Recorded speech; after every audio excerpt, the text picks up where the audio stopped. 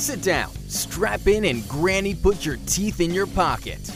Lead Lap Radio powered by HMS Motorsport, the leader in motorsports safety, starts now. Hey, welcome back to another episode of Lead Lap on WSIC TV in Charlotte, 25.2, and also on PMN Radio, the Performance Motorsports Network. You can get us either on the PMN Radio app, or you can get us on PMN's player. If you'd like to listen to us directly on your desktop or your laptop, you can do that. Just go to PMN, the Performance Motorsports Network, I should say, on Facebook, and just look for their player under the About section, and you can find it there.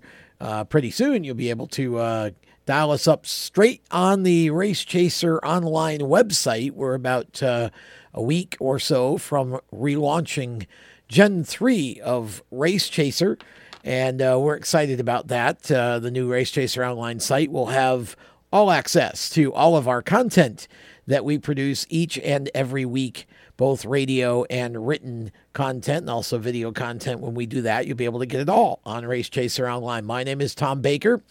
I am joined in the WSIC studio, which looks very festive now. We got the Christmas tree back here. Looks good. A little bit of garland on the big board there. James Mellick sitting behind that, capably manning the controls, keeping us on both radio and TV. I was kind of wondering if I was going to remember how to run this thing. It's been gone so long. I know, am I going to remember how to do this? That's what I always get nervous about, too. It's like you're gone a week or 2 weeks where you don't do a show and you feel like you're going to forget 30 years of doing shows. And we've also, on the strutmasters.com hotline, we have another one of our compatriots here on Race Chaser's radio portion of the brand, Jacob Seelman from Speed Sport and SprintCarAndMidget.com. And Jacob, like myself, has been on the road, though he's been on the road longer than I have. I was only away for 6 days to do the 29th Annual O'Reilly Auto Parts National Indoor Kart Championship in Batesville, Mississippi, which was held over the weekend. My voice is still recovering, so forgive me if it starts to deteriorate rapidly throughout the show, but we're going to try to drink enough fluid to keep us going here. Jacob has been from Florida to California, and this week he's going back to Florida for the Snowball Derby. At least he's staying in warm weather. Yeah. At least he's going to warm weather. Yeah. That's we got a lot of ground to cover because a lot happened over this past weekend, Jacob, with racing all over the place, really, and had a major rain out here in the Carolinas with the Thanksgiving Classic that takes place at Southern National Motorsports Park every year.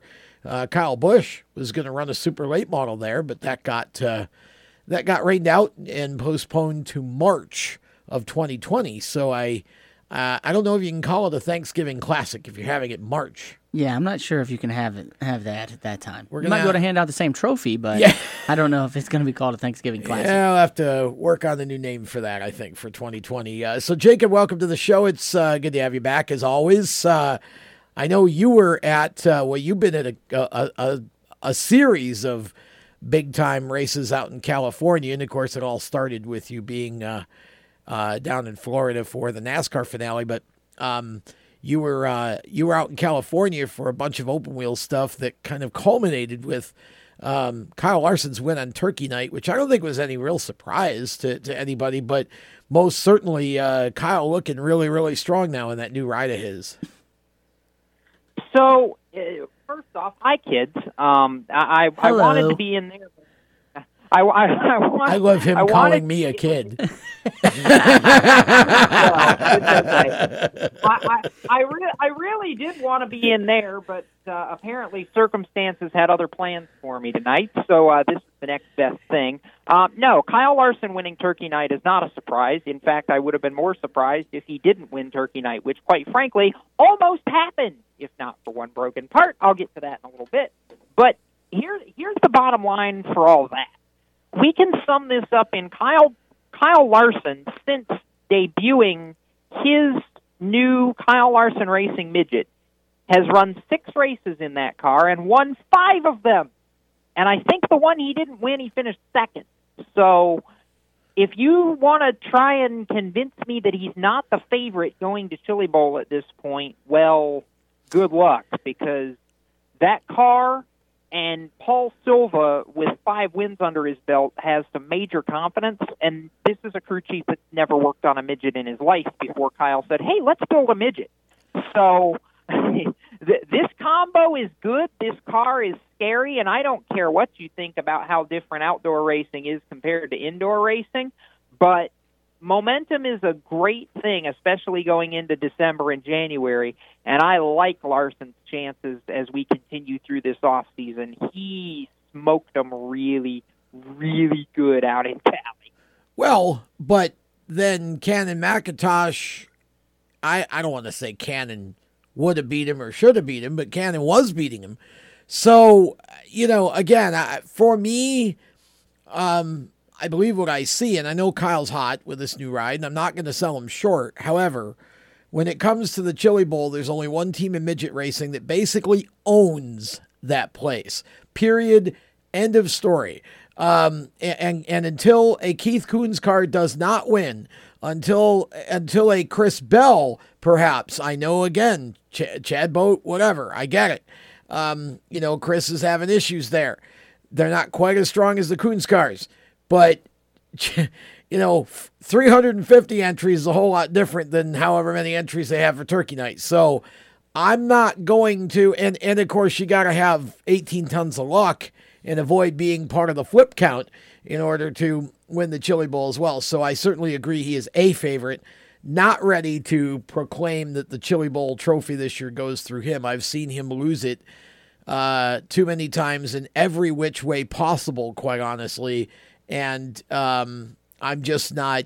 I'm not of the opinion that you can have any favorite going in other than somebody in a Keith Coons car or maybe Chris Bell.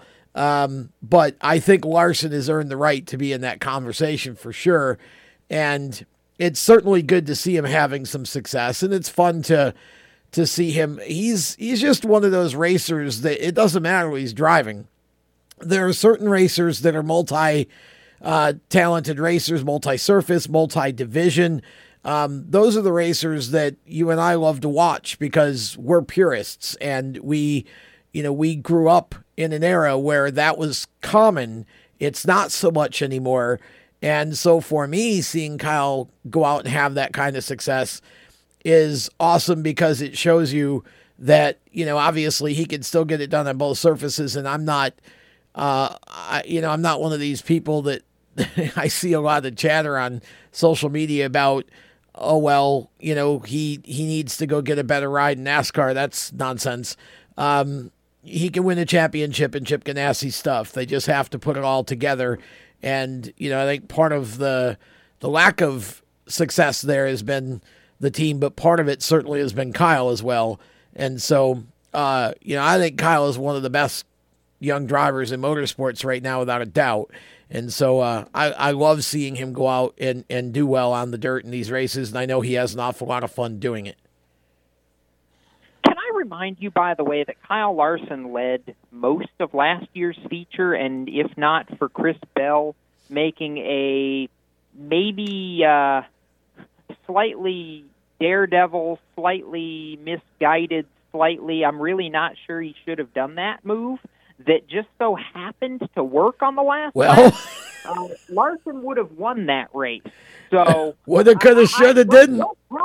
Don't tell me that Larson isn't every bit as capable as Christopher Bell, because he's, and the race a couple years ago too, Larson should have won that one, and the motor blew up. So I don't want to hear that Chris Bell is the uninhibited favorite, because Kyle Larson, I didn't say he was, has earned the right to be at least a co-favorite going into this. But quite frankly, the Keith Coons Motorsports is not a favorite right now. Why? Because in Keith's own words, they don't even know who they're bringing to the Chili Bowl yet.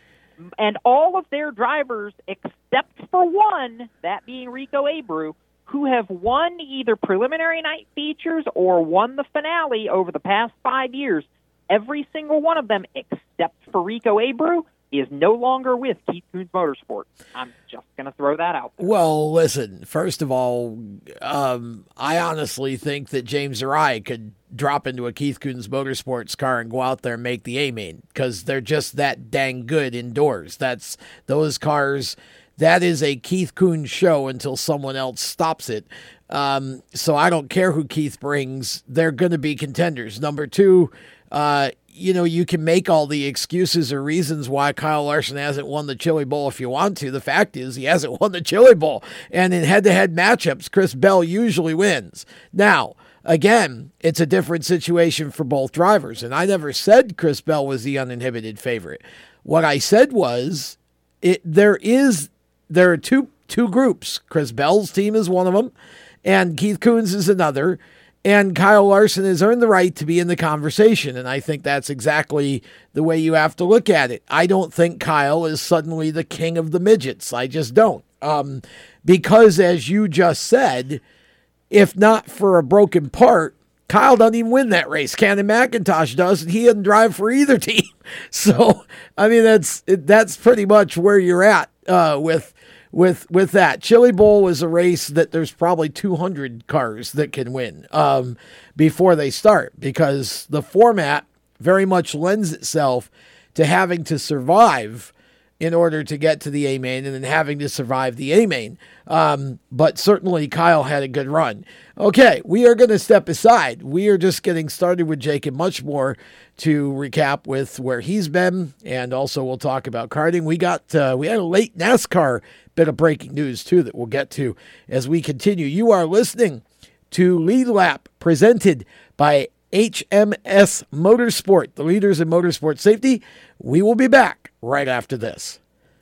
You own a performance car and you know how to drive, but you want to learn real performance driving. Well, Bunky, get that car off the street and onto the track. Summit Point Motorsports Park, the Mid-Atlantic's premier road racing facility, located just over an hour from D.C. in nearby Summit Point, West Virginia, is the place to go. And you'll find that Friday at the track is going to give you what you need. For less than a monthly car payment, you can attend this regularly scheduled one-day instructional event in your street car on one of Summit Point's 3 world-class road racing circuits. You'll receive classroom instruction, skid pad instruction in their cars, including front and rear skid control, and 4 20-minute in-your-car instructional sessions from a professional instructor. Have fun, go fast, and really learn how to drive. Call 304-725-8444 for class schedules and details. That's 304-725-8444. Friday at the track at Summit Point Motorsports Park.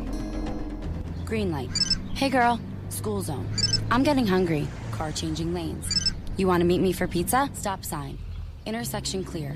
Yeah, street. Pizza sounds good. Ball in street? Girl in street! It's hard to concentrate on 2 things at once, like texting and driving. Stop the text, stop the wrecks. How will you stop texting and driving? Tell us at stoptextstopwrecks.org. Brought to you by the National Highway Traffic Safety Administration and the Ad Council. Here's an important message from RAD and this station.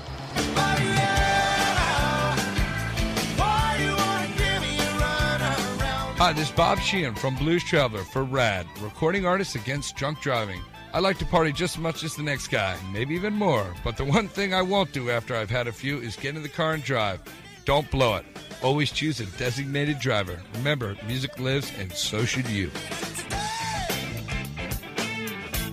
Automotive technicians and auto service trainees, how would you like to work at the beach and perform for one of the best car care centers in the nation?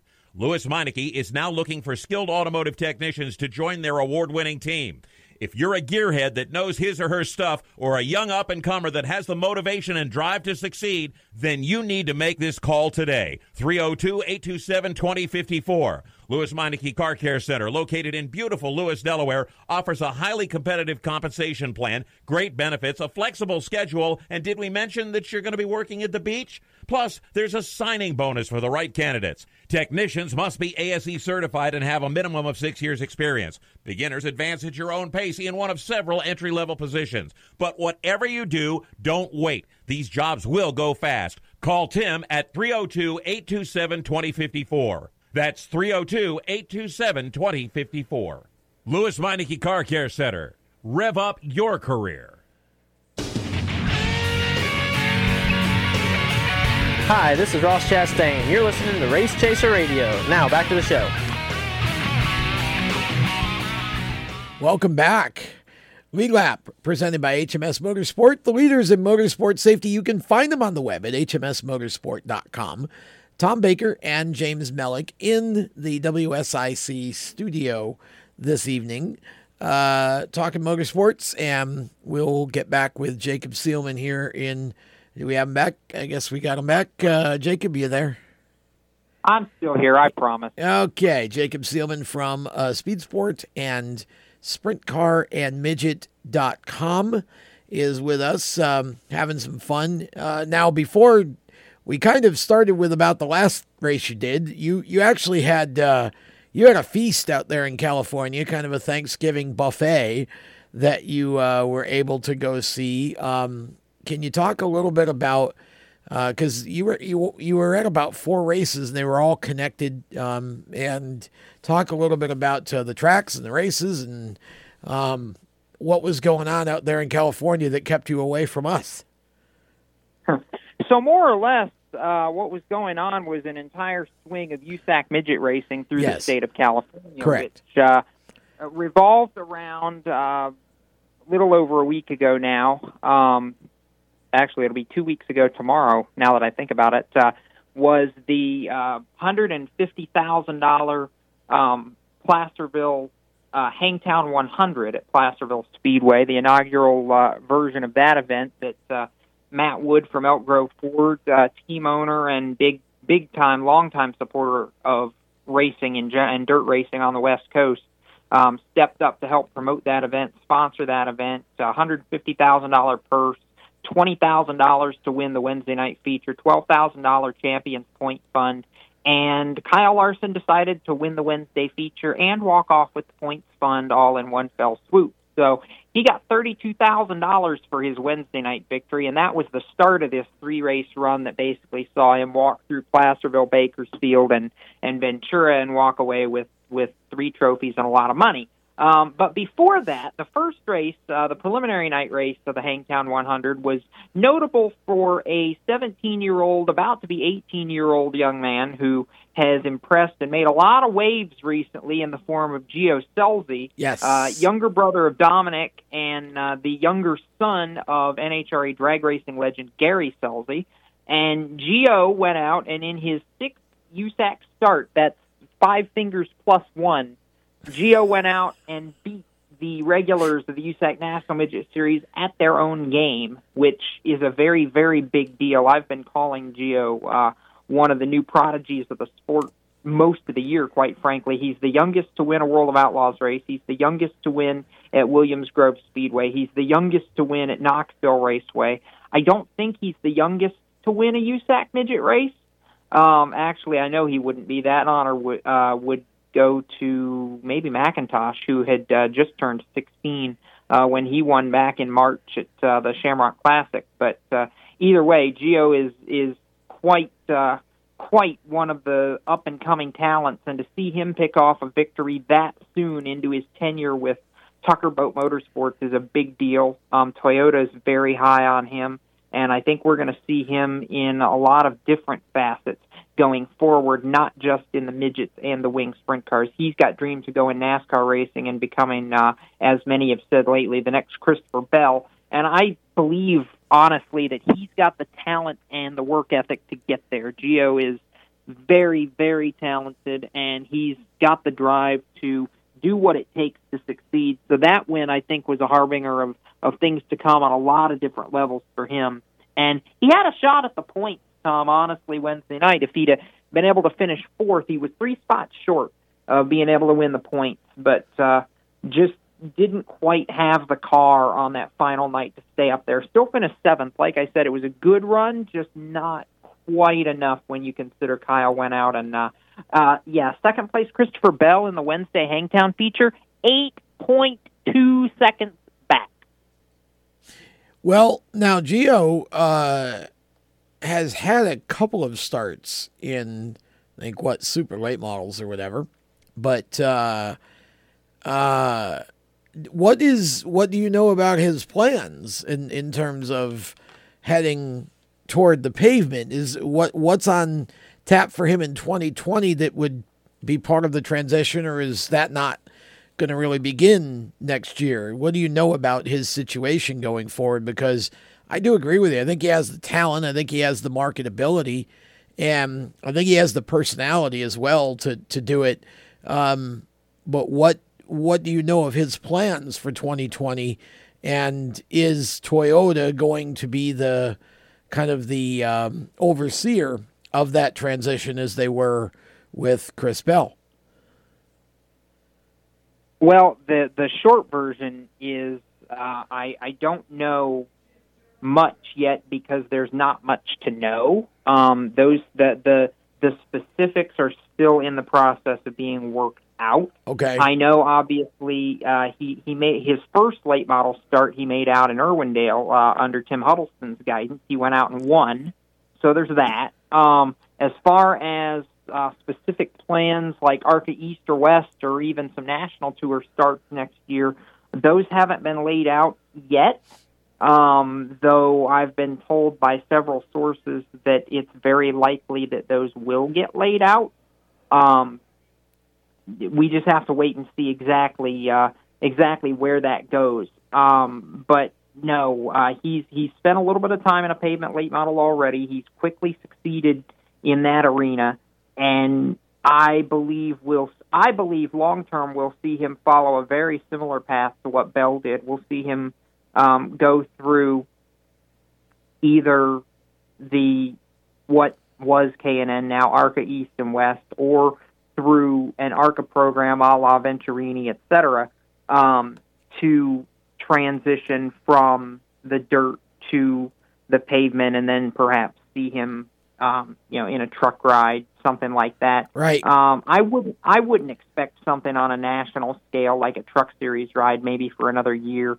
But and this is just me guessing, but I would feel comfortable to guess that we may see him in the second half of the year, maybe after Knoxville Nationals, if not even before, in either an ARCA East or West car, or perhaps on a couple of the short tracks on the ARCA National schedule for a handful of races next year as he starts to make that transition. Gio and I, I've talked with Gio about that, and he says it's a jump he wants to make.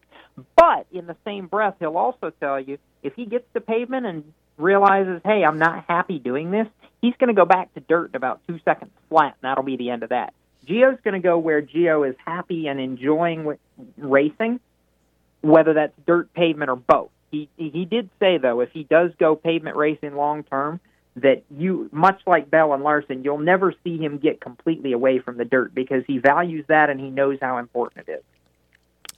Well, it's interesting because obviously he's also got a brother, Dominic, but also I think it's interesting because, there are only so many teams in NASCAR that will allow you to run the dirt while and that's really a function of risk, and it's a function of the sponsors not wanting the driver to, compete in other forms of the sport that are particularly high risk, which obviously sprint cars and midgets are about the highest risk there is in the sport, other than maybe the Isle of Man.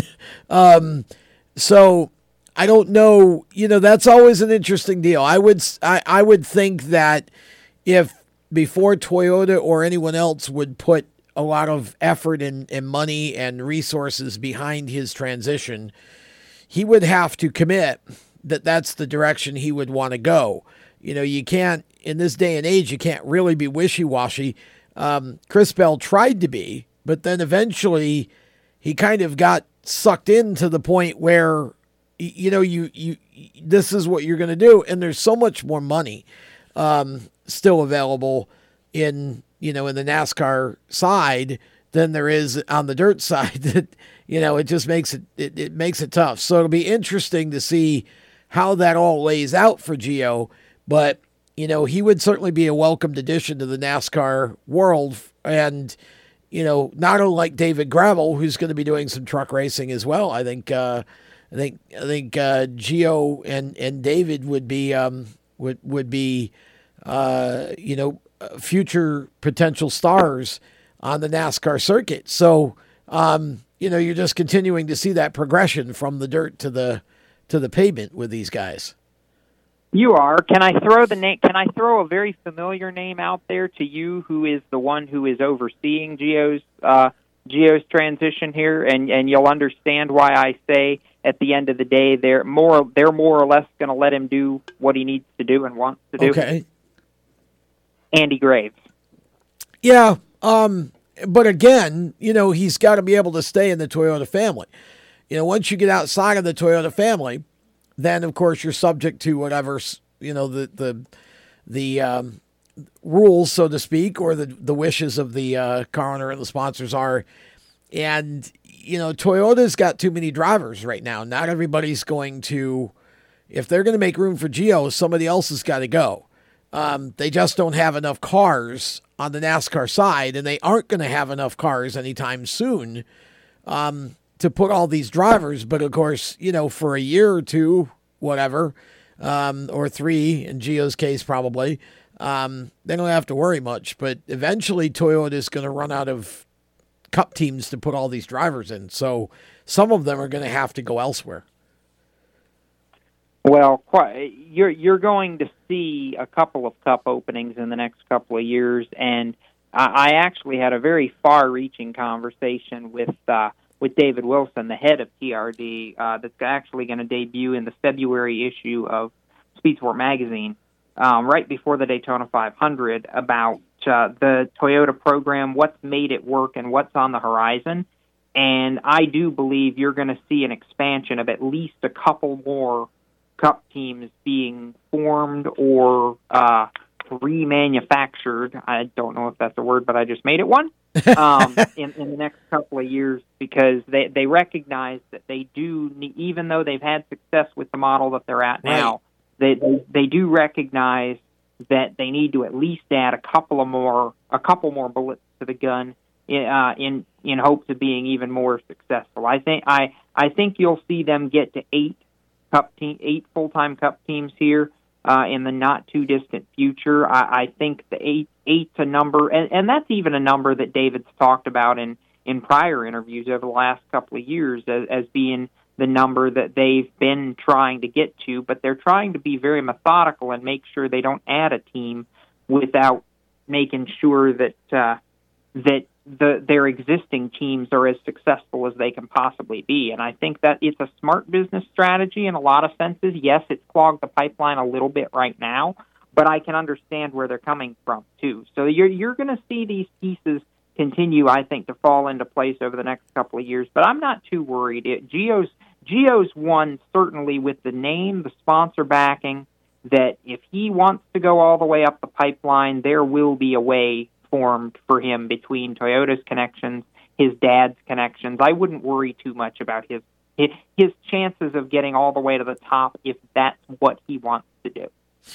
With that, we'll step aside and be back with more of Lead Lap presented by HMS Motorsport right after this. Stick around.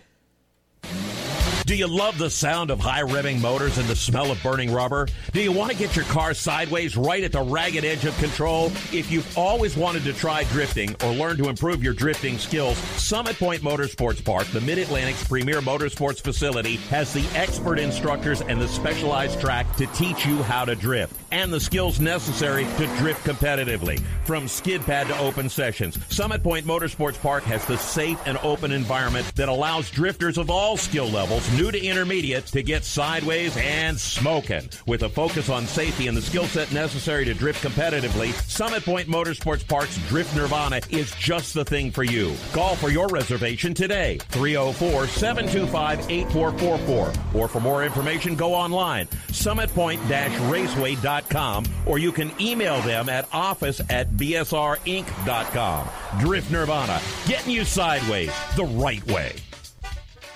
HMS Motorsport is the leader in motorsport safety. HMS serves a majority of NASCAR, IndyCar, and IMSA WeatherTech teams, as well as countless SCCA and club-level racers and driving enthusiasts throughout North America. Featuring world-renowned brands like Schubert helmets, Schroep belts, Adidas suits and shoes, Valero fireproof underwear, Lifeline fire systems, and even Racecom radio kits, HMS has the right product for your type of racing and your budget. Their representatives are experts on making your track driving as safe as possible.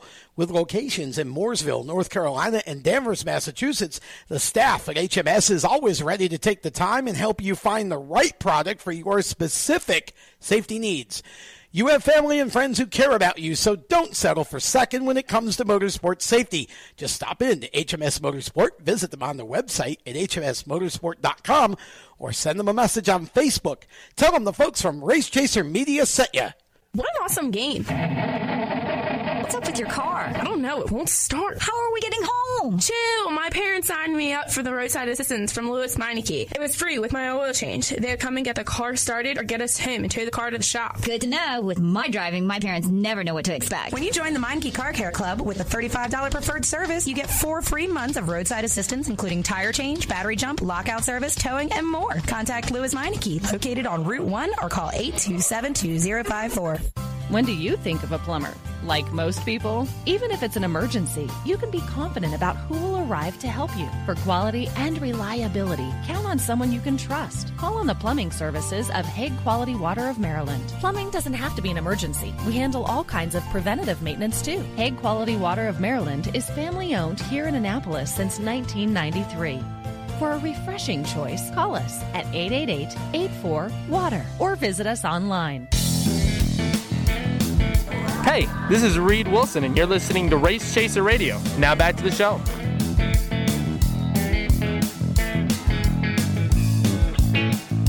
Welcome back to League Lap, presented by HMS Motorsport, the leaders in motorsport safety. You can find them on the web at hmsmotorsport.com. If you need anything within the realm of driver safety gear, whether it's a fire suit, underwear, shoes, gloves, helmet, seat, belts, whatever, HMS Motorsport not only has a variety of all of that, but they're experts in the field.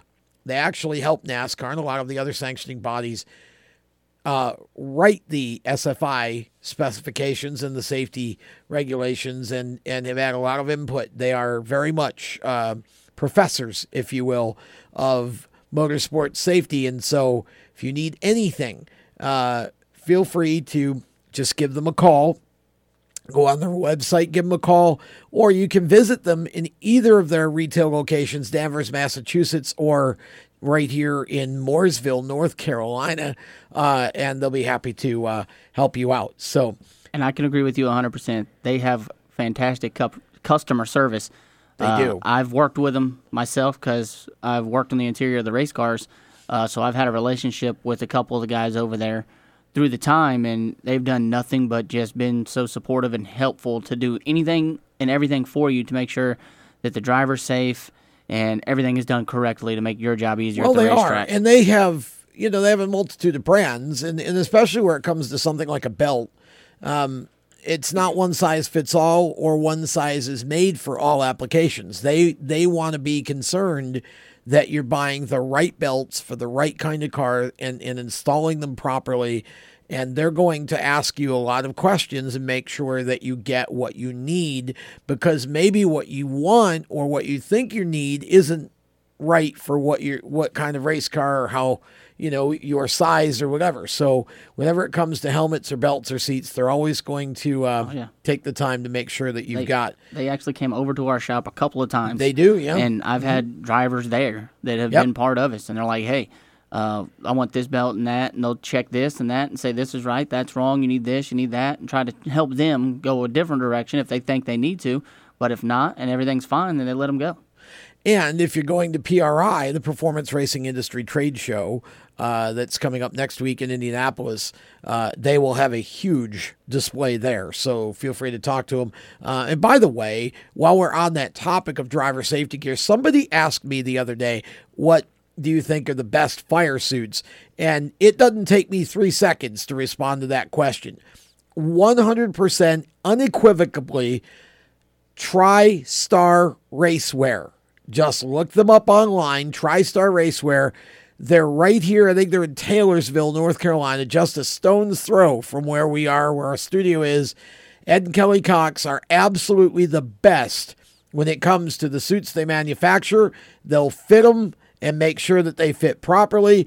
Everything is made right here in North Carolina. It's not something that's an Asian product or a Chinese product or whatever.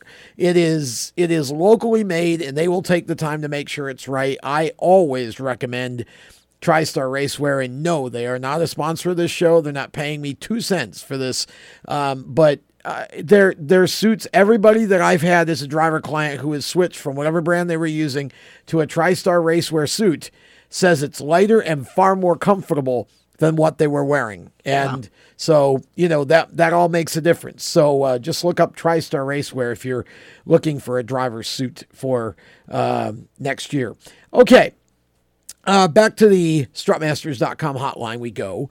That is where Jacob Seelman is chilling out with us here for a while tonight, talking about racing. And we'll get back to the dirt stuff in a moment. I want to kind of change direction here because when Ricky Stenhouse signed with JTG Doherty Racing for the 2020 NASCAR Cup season and beyond, they said in that release that information about car number and sponsors and such would be issued at a later date. Well, they must have released it. Today was the later date. And Jacob, I find this to be really intriguing because one of the things that I speculated was I thought it was possible that they may actually put Ricky in the 47 because I wasn't sure that Ryan Preece had a contract for 20. What I didn't really think about is what actually happened. They swapped cars. So Ryan will go to the 37 and he will be now teamed with Trent Owens, who is one of my favorite crew chiefs, and I think one of the brightest crew chiefs, and probably most underrespected crew chiefs in NASCAR.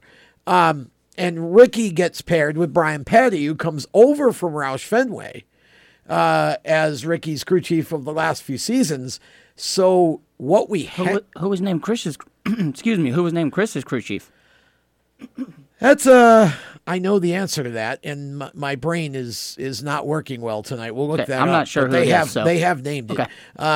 And I think that this is a really interesting move here, Jacob, because if JTG Doherty wanted to strengthen both teams, number one, I think Preece will learn a ton from Trent Owens, and that 37 car with Buescher was consistently the faster and better of the two cars last year. But number two, Brian Patty coming over and continuing that continuity with Ricky under this new team, if they can put the resources underneath the two of them, the two cars for next year that they need to, I think those two cars will have an opportunity. I'm not going to say they're going to go out and contend for the Cup championship necessarily, but I certainly think either one of them could win a race and be a playoff contender for 2020. What do you think? Couple of things to unpackage here. Number one, Trent Owens was actually Ryan Preece's crew chief this year at the 47. Oh, he was? So this will be he was. This will be their second year together in 2020. I didn't know that. I thought he was okay. Who was Buescher's crew chief? Trent, of course you would ask me that. See? We'll look that up during the break. Yeah, no, I will look it up in a minute. Anyway, on subjects similar to things that you also brought up, Luke Lambert is going to be Chris Buescher's. That's right. Yes, coming over from RCR. Coming over from RCR, and I'm puzzled, quite frankly, by the move of Brian Patty over to the 47 with Stenhouse, because I'll be honest with you, I wasn't convinced that the problem on the 17 team was a driver problem. I don't think Ricky Stenhouse just forgot how to drive race cars. I really I really thought maybe that Brian Patty wasn't the right crew chief for Ricky, at least just from some things that I had listened to and listening to them communicate on the radio. I just wasn't sure if it was quite the right fit. So I guess now we're really going to find out whether it's a driver problem or something else, because you're moving the same package that couldn't really perform at Roush Fenway over to a JTG Daugherty team, which I do think has the speed to run up towards the top 10 on a regular basis. And we're going to find out real quick where the issue lies, I think, with these two for 2020. And if they come out of the box and can run strong, boy, it would speak volumes to me about the situation that 17 team was in before Ricky left, or let me rephrase that, before Ricky was unceremoniously dismissed at Roush Fenway. So, okay. No. Just to update this particular ongoing conversation, Trent Owens is in his 4th year as the crew chief of the 37 car going into 2020. He was not with Ryan last year. They moved Ryan to the 37 to put him with Trent Owens in that car. And I'm sure that probably was a move in order to bolster Ryan's performance, because it wasn't working with the 47 team, or didn't, I shouldn't say it wasn't working. It didn't go as well with the 47 team as probably everybody would have liked. So he goes over to the 37 and now will be with Trent Owens, and Brian Patty comes in to the 47 to work with Ricky. And this will be obviously a new situation on that car to have that pairing together. So Trent was with the 37 car last year. Okay, so now that's going to bug me because I can't figure out who the other crew chief was over there. We'll look that up. We'll look that up. Oh! But it's okay. You looked it up. That's why I couldn't figure out who the crew chief was, because it was a revolving door of crew chief. Eddie Pardue took over as crew chief before he was the last one in October. And I don't remember off the top of my head who it was before. It was one of the engineers over there, I guess it was, and they swapped him out for Eddie, which Eddie's not a bad crew chief, but I have a feeling Eddie may end up in some sort of advisory role. Sure. Yeah, I mean, I think that this will be good for both drivers, and it's an interesting move, as you said, to bring Brian over. I thought Brian did well in terms of his part of it.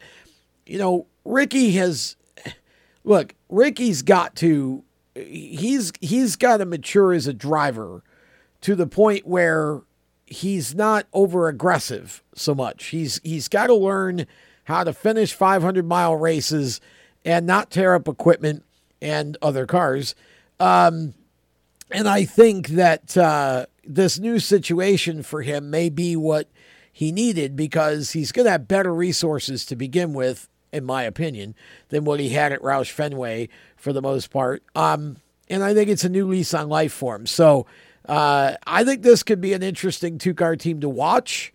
And I think a great goal for both of them would be to either win a race, obviously get in the playoffs, or at least to both finish in contention and be, top 10, top 15 every week. And I think if they can do that, that's going to be considered a good first season. With that, we're going to step aside. Jacob will hang on. We've got much, much more to cover as we continue with Lead Lap. We will be back with more of Lead Lap presented by HMS Motorsport right after this. Everywhere you go, you hear it, and you see it. It's coming at you through your phone, your tablet, and your computer. It's broadcast from your favorite radio station, TV networks, and cable companies. It's in the stadiums, the arenas, the ballparks. It screams for your attention at the mall. It's interactive on Main Street. It's even coming at you from the gas pump at the nearby convenience store.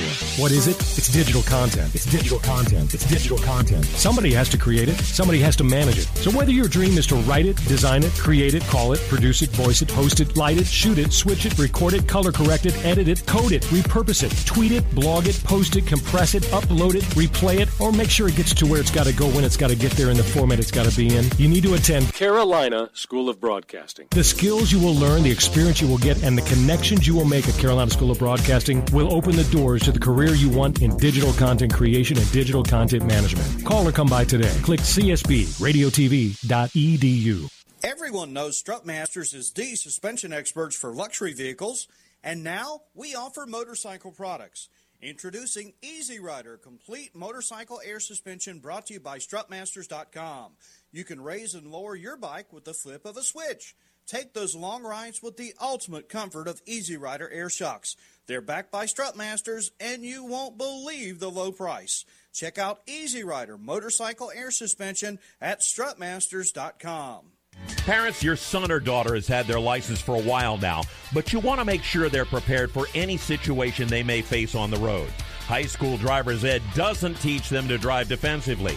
They need to be prepared for any highway emergency. For less than a month's insurance, and a whole lot less, BSR instructors at Summit Point Motorsports Park in nearby Summit Point, West Virginia, will teach your son or daughter how to respond instantly and positively to unexpected situations on the road. BSR's specialized accident avoidance training teaches swerve to avoid maneuvers at highway speeds, ocular driving, which focuses driving attention on ways to avoid accidents, vehicle dynamics and feedback, skid control and skid recovery, threshold braking on straights and progressive braking on curves, and off-road recovery techniques. This is stuff driver's ed simply doesn't teach. So call BSR today, 304-725-8444. Give your kid the skill set needed to drive safely and responsibly on the highway. That's 304-725-8444. This is a test to find out if you know it all when it comes to children. Name one of the leading killers of U.S. children age 1 to 13. What's the best way to protect children in a car crash? At what age and size should a child start using a booster seat? Don't assume you know it all when it comes to car seats for your child. Go to safercar.gov/the right seat and know for sure. Brought to you by the National Highway Traffic Safety Administration and the Ad Council.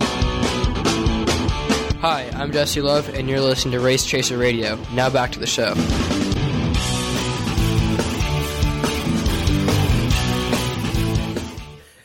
Welcome back to Lead Lap presented by HMS Motorsport. If you wonder why I'm laughing, well, I'm about to tell you. This tweet from Xfinity Racing about 20 seconds ago, leave it to Kyle Busch to return to Monday Night Raw now that he has a bigger cup than Chris Jericho. I love that. Wow. Yeah. I think that's awesome. Nice tweet. Okay. And I had no idea that Kyle was going to be on Monday Night Raw, but yeah, I didn't have any idea of that. Yeah, did not have any idea. Okay. And I want to bring Jacob in here because Jacob will probably know more about this than I do. We just learned this. But as per Casey Kane's Twitter account, apparently Mark Butler has passed away, Jacob. And Mark was someone that was obviously had a great relationship with Casey and the team through Ollie's, and he has passed away. What can you tell us about this? Anything? Wow, quite frankly, I can't because I'm just now seeing it myself. So that's a big loss yes. when you stop and consider how much, not just how much Ollie's has done for Casey Kane Racing, but how much Ollie's Bargain Outlet has done for the sport to begin with. I mean, it's that. Oh man. Wow. Yeah. That's. Yeah, I did. I just under the break saw it myself from Casey's Twitter account, and that's one of those that it's so tough because I never personally talked to Mark, but I do remember seeing him several times, particularly when Ollie's was sponsoring. I think it was Cody Dara's car with Casey Kane Racing at the time, and he was a very, very welcoming presence at the racetrack. So that's. Man, that's one of those bummer pieces of news that you just hate to hear, and you hate losing anybody in the sport, but certainly somebody the stature of what Mark and Ollie's Bargain Outlet did for the sport, certainly a big loss for sure. It is a big loss, and I certainly hope that Ollie's will continue to be a big part of Casey's, big part of everything that they are in the sport because, you need companies like that to support And, when someone passes away like that, you always wonder if things will continue. So I hope that Ollie's, because they're a part of a lot of different things in the sport right now. And, and including some stuff, obviously with, like, for example, Tony Stewart's All-Star Circuit of Champions and such. So, that's, it's definitely a big loss. And like I said, you need companies like that to support I don't want to call that level of sprint car racing the grassroots level, but you know what I'm saying, something besides NASCAR, IndyCar. You need companies like that to support these other forms of racing in order to give them the boost that they need to become as well known and as big of a player for, folks viewing time and such as NASCAR and IndyCar and such are. So, it's good. It's just that was something that I picked up, and actually James pointed it out to me, and something that I wanted to see what you knew about, because this is not even a half hour old that this broke. So definitely a tough situation there. Okay, so no, for sure. We were talking about JTG, and with that announcement, you kind of look at silly season now. And as we go into the holidays, where you don't necessarily expect a lot of news to come out over the next few weeks, though PRI is certainly a major sort of, gathering spot for motorsports news, but you don't necessarily see a lot of NASCAR related news. A lot of it's more, short track or diverse kind of, news. But I would wonder what becomes of Front Row at this point, because I'm hearing that they are looking at maybe going to 2 cars for next year. And right now they don't have any confirmed drivers, but you have several drivers out there who certainly could be candidates for those cars, not the least of which would be John Hunter Nemechek, who filled in quite admirably, honestly, I think, for Matt Tifft once Matt wasn't able to finish the season in the 36 car. You've got Michael McDowell sitting out there, but I don't believe he's been confirmed that he's been signed yet, unless I missed that, which is possible. But you basically have 3 cars right now and no confirmed drivers. You've got Corey LaJoie out there. You've got some other drivers, although I guess even Corey has not been necessarily, nobody said that he's not coming back to go fast, but you just kind of assume that maybe Suarez. I mean, what do you make of all of this at this point? Because you've got cars open, no drivers being signed. Who goes to Front Row in your opinion? Who do you think fits there?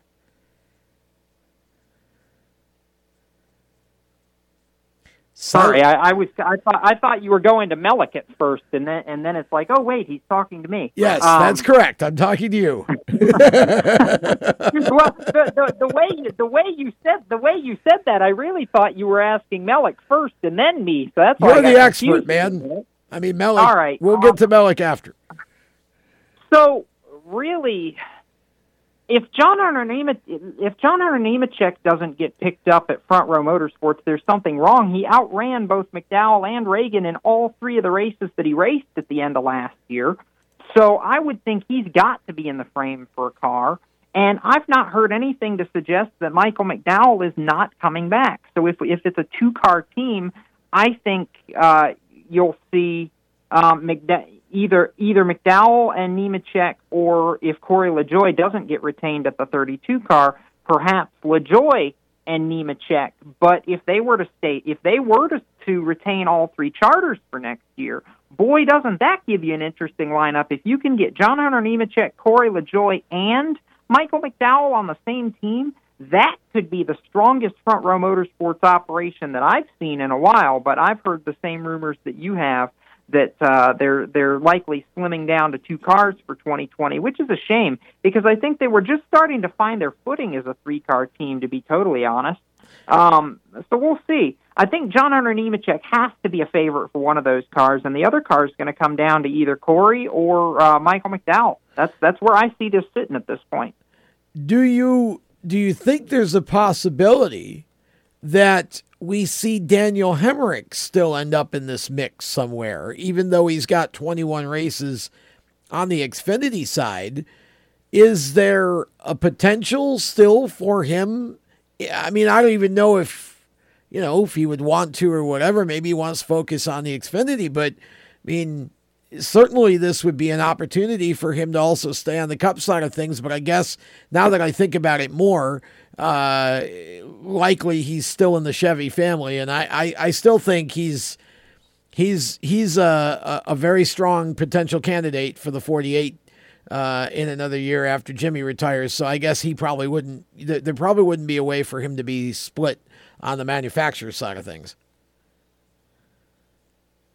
Jacob? Yeah, that's kind of where I'm at with that situation. I would sooner think the manufacturer side is going to come into play no matter what the decision is.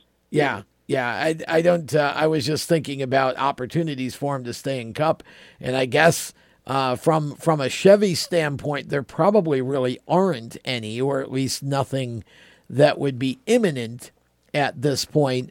You're not going to a full-time Cup seat if you're running 21 Xfinity races, I guess, or if you were, you look at what Chevy may have to offer, and there just isn't much on the Chevy side for him to run. At the moment, you're right. Yeah.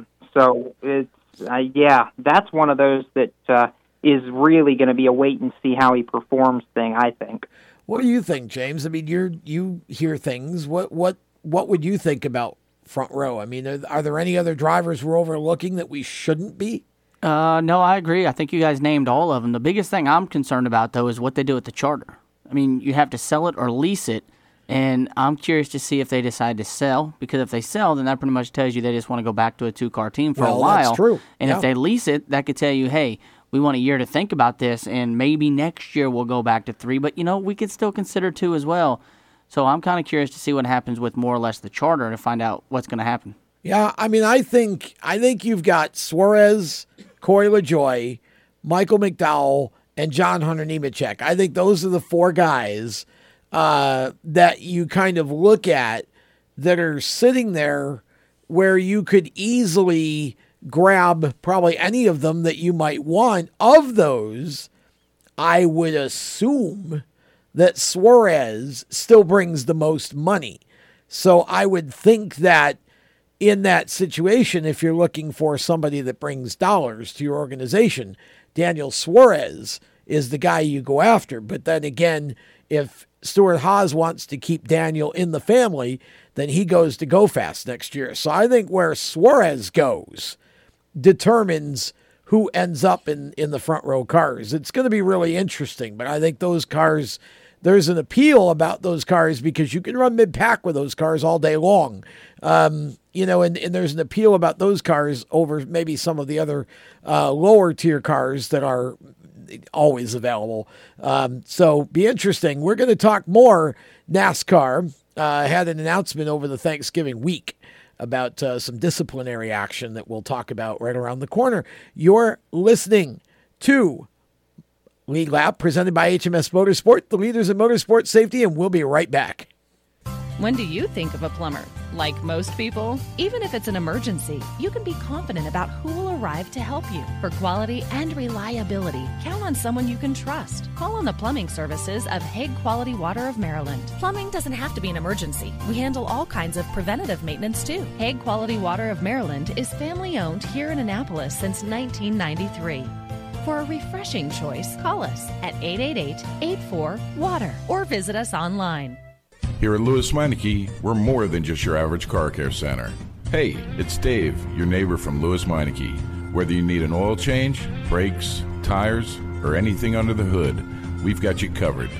Take advantage of our free check engine light service as well. Yes, free. And don't forget about our free shuttle service. Never stress, we'll take care of the rest. On with life. Give us a call at Lewis Meineke, 302-827-2054. Is your job sucking the life out of you? Wake up. You can do something else. Information technology. I know what you're thinking, but I'm not a math and science person. No problem and no excuses, because it's not rocket science. It's My Computer Career. Go to mycomputercareer.edu and take the free career evaluation today. You could start your new life as an IT pro in as little as 4 months. mycomputercareer.edu. That's mycomputercareer.edu. Do you love the sound of high-revving motors and the smell of burning rubber? Do you want to get your car sideways right at the ragged edge of control? If you've always wanted to try drifting or learn to improve your drifting skills, Summit Point Motorsports Park, the Mid-Atlantic's premier motorsports facility, has the expert instructors and the specialized track to teach you how to drift and the skills necessary to drift competitively. From skid pad to open sessions, Summit Point Motorsports Park has the safe and open environment that allows drifters of all skill levels, new to intermediate, to get sideways and smoking. With a focus on safety and the skill set necessary to drift competitively, Summit Point Motorsports Park's Drift Nirvana is just the thing for you. Call for your reservation today, 304-725-8444. Or for more information, go online, summitpoint-raceway.com, or you can email them at office@bsrinc.com. Drift Nirvana, getting you sideways the right way. If you own a gun, you have a full-time responsibility. When you aren't using it, be sure it can't get into the hands of curious children, troubled teenagers, a thief, or anyone else who might misuse it. Your family, friends, and neighbors are all counting on you. Remember, always, lock it up. For more information on firearm storage safety, visit ncpc.org. This message brought to you by the National Crime Prevention Council, the Bureau of Justice Assistance, and the Ad Council. Hi, this is Ty Ankrum, and you're listening to the Race Chaser Radio. Now back to the show. All right. Lead Lap rolls on, presented by HMS Motorsport, the leaders in motorsport safety. You can find them on the web at hmsmotorsport.com. I also want to give a nod to another big supporter of our Race Chaser content and programming, and that is, of course, the folks from mycomputercareer.edu, training for a better life. If you are looking for a change in career, or you may be looking for a first career, well, My Computer Career has an opportunity for you in the field of IT. They're excellent at what they do in training you to become an IT professional as little as 4 months, working just a few days a week, either online or at one of their campuses across the country. They have financial aid available if you qualify, including the GI Bill. And once your training is over and you're ready to enter the workforce, they will help place you as well. They work with hundreds of employers in order to get you placed. And so you could be working in a new career in a field that is growing like gangbusters right now. Just go to mycomputercareer.edu, look around, take the free career evaluation, and you could be an IT professional, have a brand new career. It is training for a better life, and that can happen in as little as 4 months. So thanks to the folks from My Computer Career for being a part of our shows. Okay, Jacob Seelman is with us on the strutmasters.com hotline, and we continue to talk about NASCAR here. I want to, because we really can't go an entire show without mentioning the other big NASCAR news story, which was that we had a couple of the lower tier teams that ended up getting some pretty severe penalties at after the race at Homestead, because they did something that to me was just, it's like, Jacob, you would think that these teams would have learned from the Michael Waltrip Racing debacle a couple of years ago when, Clint Boyer's arm suddenly started to hurt. And Bubba Wallace admitting he spun his car on purpose and getting socked $50,000. You would have thought by now you would know better than to think that you could try the old trick of, let's have secret codes on the radio and think that nobody was going to listen and figure out what you were doing. And you know what's really funny about all this is the fact that NASCAR would never have figured it out if it wasn't for some fans on the social media forum. Reddit, yeah. I did. Of all things, the Redditors figured it out before NASCAR did. And then when this blew up social media, NASCAR's like, "Oh crap, we probably need to do something about this." Yeah, I mean, they did. That's. Let me lay out, if I can, for a minute, just exactly what this was. You go ahead. I had it in front of me, but you do it for me. Your voice is better.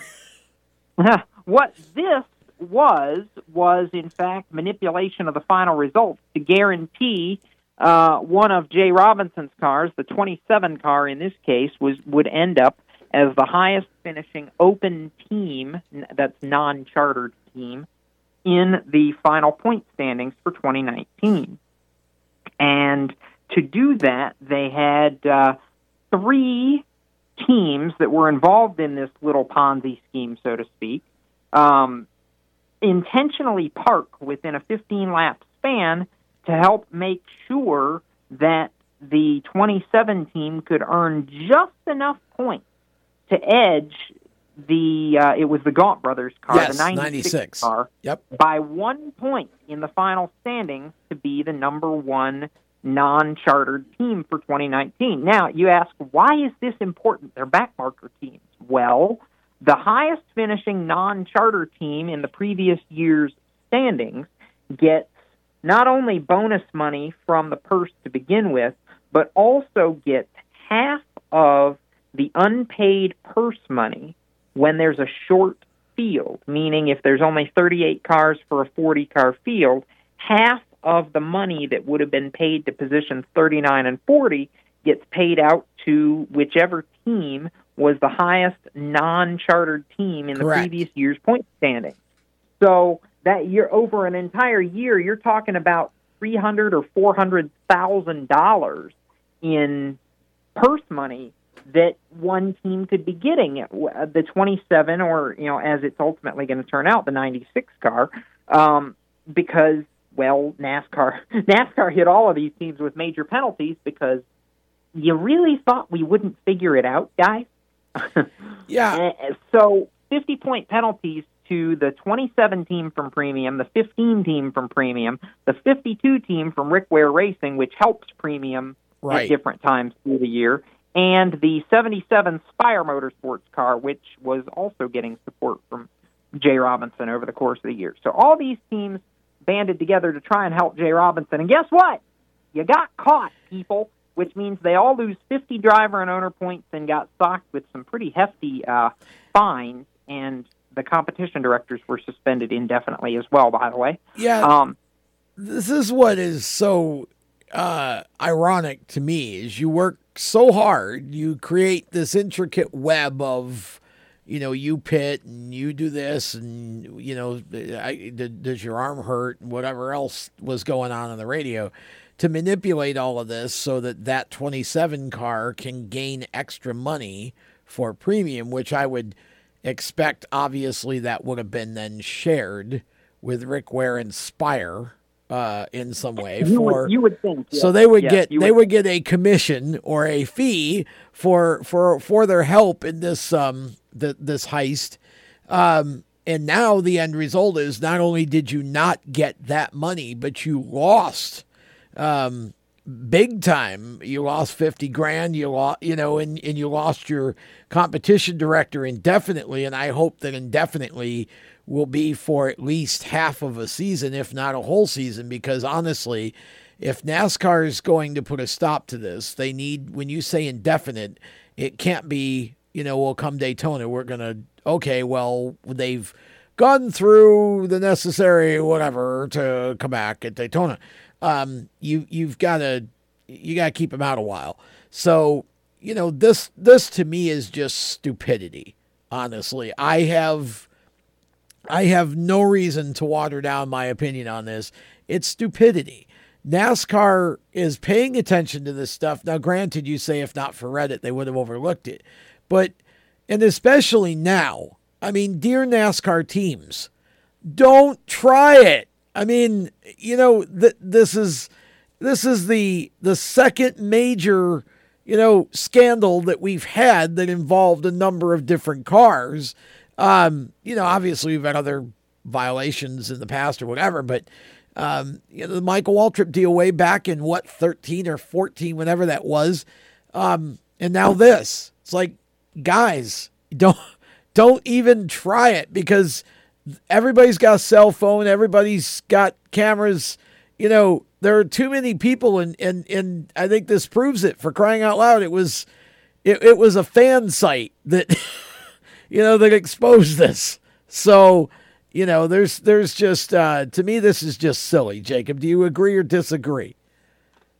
Of course it's silly. It's downright stupid, quite frankly, because the fact that they thought they could get away with it is just laughable. Yeah, in my opinion. Yeah. Well, as you said, they almost did. It's funny that we have to deal with the back of the field for talking about race manipulation. Quite frankly, this is an effect of the stupid charter system that needs to go away. But that's an argument for another day. So I've got one more thought here that I want to get off my head and onto the page before I run out of time to hibernate on the phone line with you. Thinking ahead just a little bit toward the 2020 season here, in regards to these penalties and what this does for a team like Gaunt Brothers. Stop and consider that Gaunt Brothers Racing did not run all the races this year, and yet still managed to be the number one non-chartered team in points and outrun all the other teams that did run full-time this year. Correct. That not only is a big feat in itself, but that the bonus money that they rightfully should have gotten to begin with and are now going to get for 2020, I'm very optimistic to see what that team's going to do with it. I've heard rumors that Marty Gaunt and the folks over there at that 96 car would like to go full-time if they could get the right situation and the right backing behind them. And I can't help but think that some of this extra bonus money that they're now going to receive through the payout system for 2020 may not be able to help put them in a situation to do that, even though they don't have a charter. That team has performed well, even when they've not been a full-time team, and they've had Parker Kligerman, who I think is a very underrated driver, of course, in the seat for a lot of that. I think if they could put themselves in a situation to pick Parker up for most of the year, you're not going to get him for all of it, obviously, because he still has some obligations with NBC Sports. But man, I'd love to see them be able to do more than what they did this year for 2020, and I really think that the performance they showed and the money they earned themselves by virtue of that performance is going to go a long way. That could be one of your Toyota teams you just brought up. They could buy the charter from them. Thank you. That could be one of your charter teams, and then it could also they could buy the charter from that too. Front Row. Front Row, yeah, it's an interesting situation there. What's also interesting to me is Front Row itself, if you want to go far enough to talk about Toyota expanding. I mean, I know they're with Ford, but I don't know that they're necessarily getting a ton of help. And if Toyota wagged the right deal in front of them to elevate them to competitive, winning status, wouldn't surprise me if you saw them eventually change manufacturers. But yeah, that 96 car could be in play, and it would be interesting. That would be an interesting ride for the right person. We'll step aside, back with more of Lead Lap, presented by HMS Motorsport, right after this. You own a performance car and you know how to drive, but you want to learn real performance driving. Well, Bunky, get that car off the street and onto the track. Summit Point Motorsports Park, the Mid-Atlantic's premier road racing facility, located just over an hour from D.C. in nearby Summit Point, West Virginia, is the place to go. And you'll find that Friday at the track is going to give you what you need. For less than a monthly car payment, you can attend this regularly scheduled one-day instructional event in your street car on one of Summit Point's 3 world-class road racing circuits. You'll receive classroom instruction, skid pad instruction in their cars, including including front and rear skid control, and 4 20-minute in-your-car instructional sessions from a professional instructor. Have fun, go fast, and really learn how to drive. Call 304-725-8444 for class schedules and details. That's 304-725-8444. Friday at the track at Summit Point Motorsports Park. Motorsports Sales Professionals. Performance Motorsports is looking to build a team of experienced media sales professionals to represent our programming to the industry's top companies, magazines, and racing series. If you have motorsports sales or marketing experience, know how to work with agencies, understand social media, and are incredibly creative when it comes to working with clients and promotions, then we want to hear from you. Top performers are richly rewarded. Your imagination is the only limit here. Call 717-749-0444. That's 717-749-0444, or email us at scorpionradiogroup@gmail.com. You want to ask for Sue. Is your job sucking the life out of you? Wake up. You can do something else. Information technology. I know what you're thinking, but I'm not a math and science person. No problem, and no excuses. Because it's not rocket science, it's My Computer Career. Go to mycomputercareer.edu and take the free career evaluation today. You can start your new life as an IT pro in as little as 4 months. mycomputercareer.edu, that's mycomputercareer.edu. The Performance Motorsports Network is a compilation of shows about motorsports. From technical to controversial to just fun, everything you like about racing and gearhead stuff is right here on one internet channel. The Performance Motorsports Network. Tell your friends about it.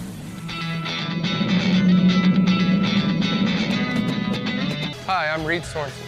Racing has been a part of me and my family for as long as I can remember. I had to make tough choices early on to get to the top. It took hard work and dedication. But it's those tough choices that help me prepare for challenges I would face as a cup driver. Make the right choices today and be ready for the challenges tomorrow. This message is brought to you by the U.S. Air Force.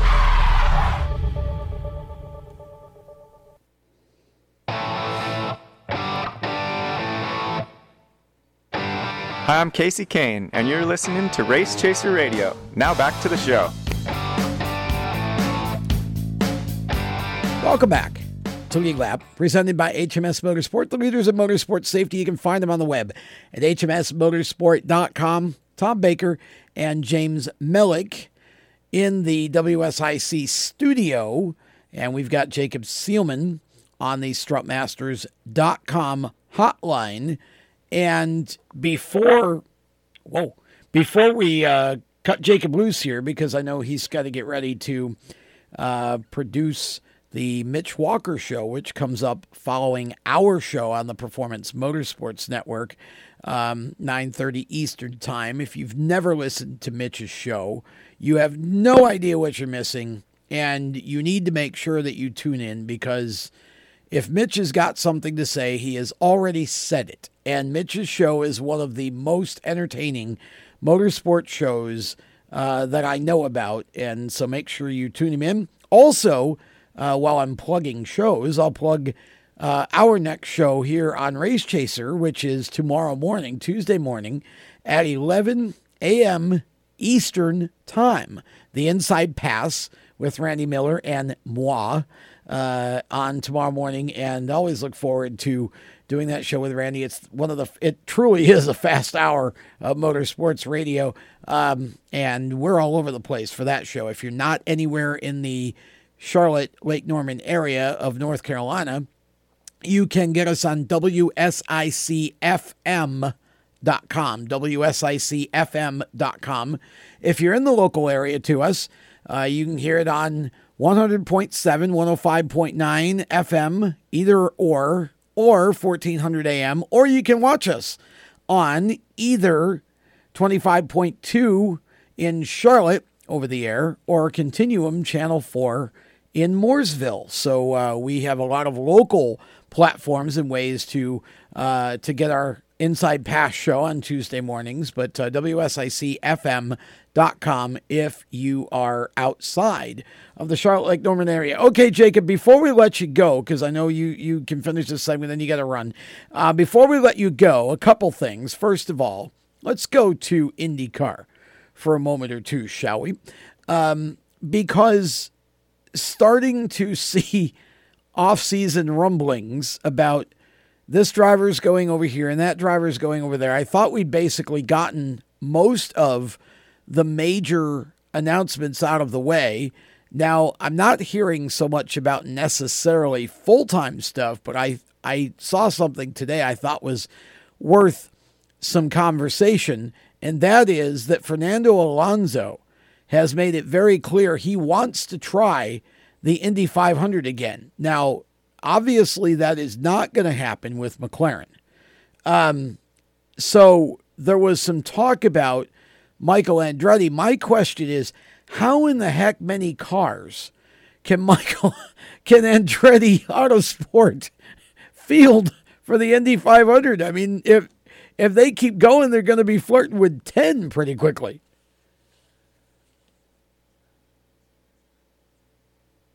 I think we've lost Jacob somewhere. Yeah, I think Jacob might be gone. I think he disappeared on us. I'm not sure why. Okay, yeah. I'm going to say Jacob is gone. I think he is gone, goodbye. I didn't get a text or anything, so. So, all right. So I'm going to just go ahead and respond to my own question then, since Jacob bolted on us here, or somehow technology, took him away. Yeah, I didn't get a dial tone there when we picked up. Whatever the case there, we thank Jacob for his time tonight on the show. Here's my response to that. I would love to see Fernando Alonso with Andretti Autosport again. I think Fernando Alonso in an Andretti car is an automatic lock to be a favorite to win the Indy 500.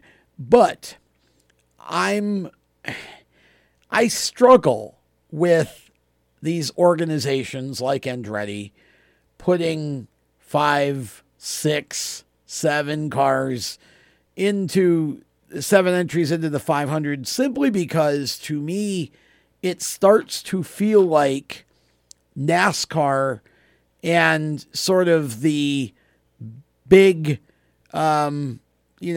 money players beating up on the little teams. And I understand that that's really not what it is, because a lot of the smaller teams, you mostly got 1 and 2 car teams, maybe a few 3 car teams like Penske, whatever. But it just seems like there's a limit to where this needs to go somehow. I've heard a lot of rumors about a third manufacturer coming into IndyCar as early as 2021. And I keep hearing speculation in a couple of different areas about who it could be. But I think we need that. We need another motor. We need another manufacturer to come in so that we have enough motors, so hopefully we can get more new teams into the series. And I think Roger Penske is committed to making that happen. But nonetheless, my own sort of discomfort aside with, like I said, how many teams can Andretti field for an Indy 500?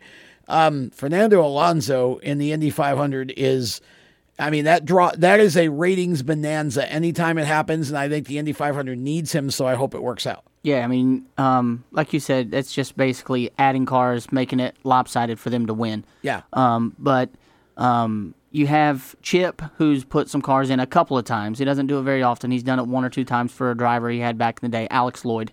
So Chip could put one together, but they have lost targets. So the fundings there are going to be tight. Another one that you could look at would be Roger Penske, obviously. Well, Roger puts the 4th car in with Elio. For Elio, and I would think you'll see that again. You'll see honestly. that. And then another one that comes into mind is AJ Foyt, maybe trying to put one there for a third car. I think AJ. The problem they've got right now is they're still trying to settle their main lineup. I don't think that there's a lot of momentum coming out of the Foyt camp, or I shouldn't say momentum. I don't think there's a lot of excitement coming out of the Foyt camp for bringing Matthias Leist back. I don't see that working out. Whether or not they bring the nose back, that's Tony Kanaan, for those of you who don't know. is a whole other thing. I think they'd like to have Tony back. But again, you've got some drivers like Connor Daly out there. AJ likes the younger racers, and I think they like to build with some younger racers. They gave Matthias Laced a couple seasons. He hasn't really developed.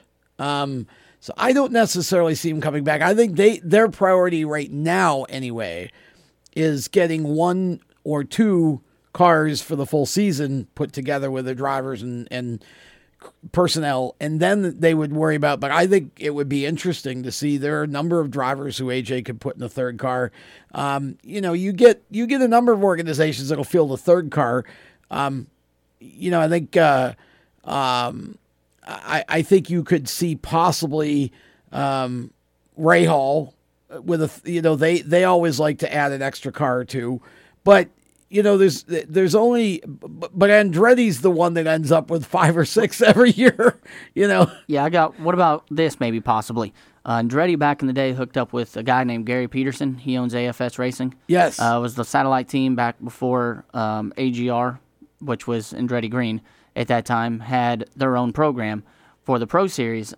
He has made a couple of starts in the Indy 500.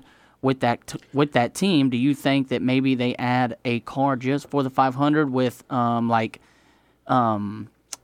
data and help from Andretti and try to make one off their own? Or well, no, too small? Anything's possible here. But I think if you're going to add Fernando Alonso, you're making sure he has the best of everything. So I think this would be an Andretti. But McLaren did that, though, and they still missed it. Well, McLaren didn't do that, though. McLaren came in last year and were more worried about the backup car being the correct color orange than they were about making the field. So they came in and completely – it was a terrible effort. Now you've got Dale Coyne, who's, looking at – again, this is a team that Sebastian Bourdais is gone. Here's what's interesting. This literally just in, as we're talking about IndyCar, great timing, thank you, motorsport.com. Dale Coyne confirms that Mr. Hinchcliffe is a candidate to replace Sebastian Bourdais. Alex Palau is another candidate, and Brazilian driver Sergio Sete Camara is also a candidate. I don't know anything about or much about the other two, but somebody please give James Hinchcliffe a full-time ride, please.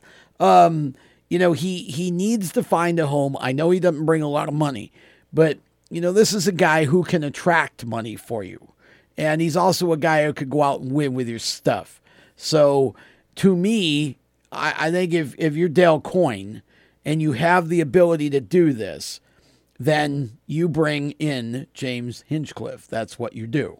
I agree with you that for sure. He's marketable, and you can bring sponsors in there. He's a young, attractive young male. Yes. And that's what sponsors like, and he has all of that, and I think it'd be a great fit for Dale Coyne to Yes. help bring sponsorship in the door to help himself out as well. Absolutely. It would be really interesting to see if that could come to pass. I think that would be a great opportunity for Dale Coyne to keep somebody who is the caliber of driver that Sebastian Bourdais is.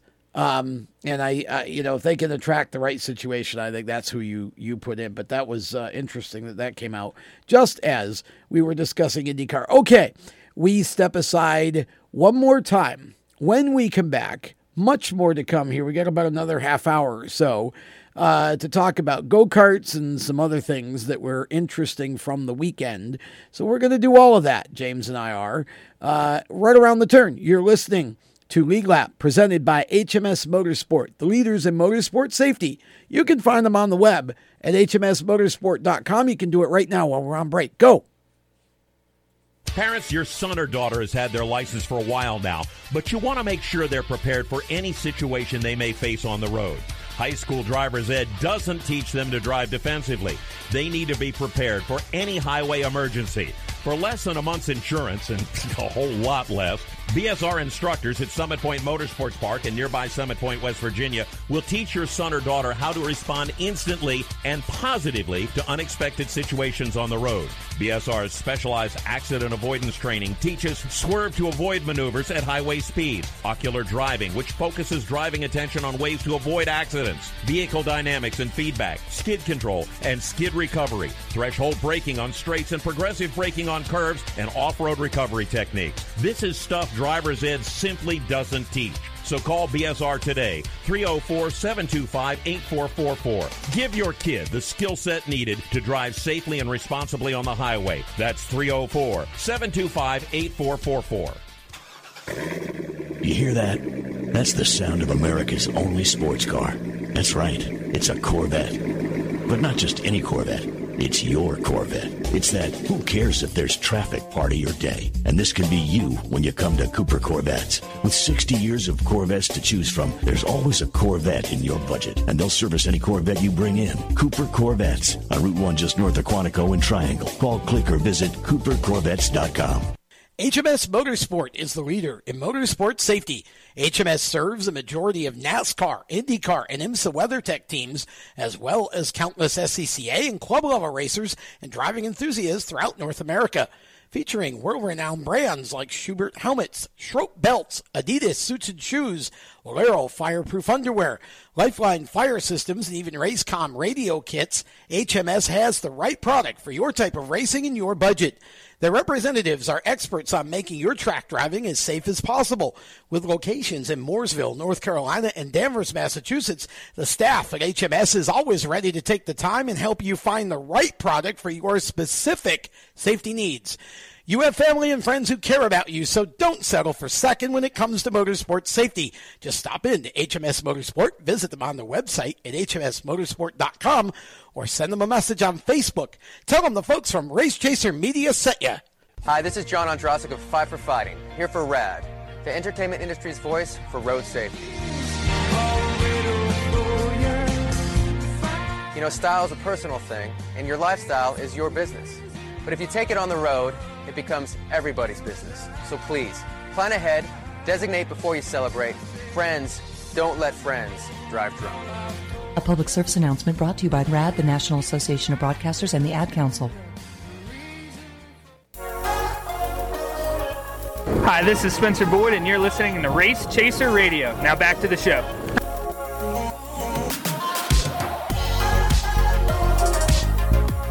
Welcome back to Lead Lap, presented by HMS Motorsport, the leaders in motorsport safety. You can find them on the web at hmsmotorsport.com. I hope all of you did what I told you to do during the break and went to HMS and checked out all the cool stuff that they have. Okay, Tom Baker and James Mellick in the WSIC studios. About a half hour left to go in the show. And I want to talk about, first of all, for those who don't know, my Thanksgiving for the last 19 years has been slightly non-traditional.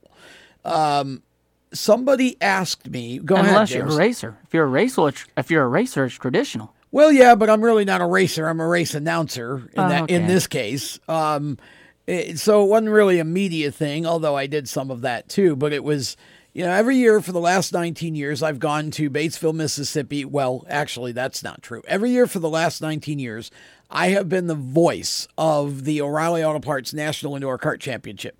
It was held in Tunica, Mississippi when I started with the event. The event itself started in Memphis. Went to Tunica in 2001 and then to Batesville, Mississippi in about 2009. And we've been there ever since. Now, I bring this up because I think that when you're a race fan, I think it's good to appreciate and be aware of all the different forms of racing that are out there. And everybody thinks of go-karts as sort of fun vehicles. They don't really think about go-karts as a training vehicle or, this is how you enter the sport. But the truth is, there's a number of drivers in NASCAR and IndyCar who started in one form of go-karting or the other. In this case, For this race, it's dirt go-karting. So you think about names like Ricky Stenhouse, who we talked about earlier. Ben Rhodes went through go-karting. Tony Stewart for a little while. There's drivers that own them. Boris said, he owns K1. Well, isn't it Boris said who owns K1? No. You're thinking of you're thinking of it's not even K1. You're thinking of GoPro Motorplex. Well, that's owned by Marks and them. Yeah, Marks Justin and McDowell. Marks. But I don't think. Well, maybe, I thought Boris did own K1. I'll have to look that up because I'm not aware, but perhaps he does. That would be an interesting fact. Well, so I go out to this event every year and call it.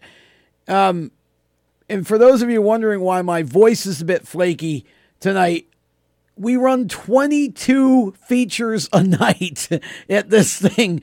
So you're on the mic screaming for about 4 hours at a time. And of course, even in qualifying, I try to bring a sense of urgency and excitement to qualifying, because just making the field in this event, or an event of its scale, is huge. So, you want to convey that sense of, but the racing is crazy. If you have never watched our live stream, make sure you go check it out. Just go to Jam, J-A-M, Jam Promotions YouTube page. Go to YouTube, type in Jam Promotions Racing, J-A-M, Jam Promotions Racing, and you can watch the back streams, the previous live streams. They're all there. It's just crazy. And this year we had 886 entries, I think. It was just insane. I had a great time, and I want to take the time on this show to not only promote the event, because after 19 years, on Saturday night, I fell in love with this event all over again, because we had several first-time winners, including a young lady who won in, I believe it was Junior 2. Her name is Layla Eisenshank. Now, none of you are going to recognize that name. Layla has a sister, Amelia. They both race. Why am I bringing them up? Because their uncle happens to be World of Outlaws legend Donnie Schatz. And Donnie has been bringing his nieces to our event since they started in karting. And these two young ladies this year absolutely just flipped a switch. It was incredible to watch them race against some of the top boys, top talent in the country. Drivers like Wyatt Wilkerson from Louisiana, who wins everything he races.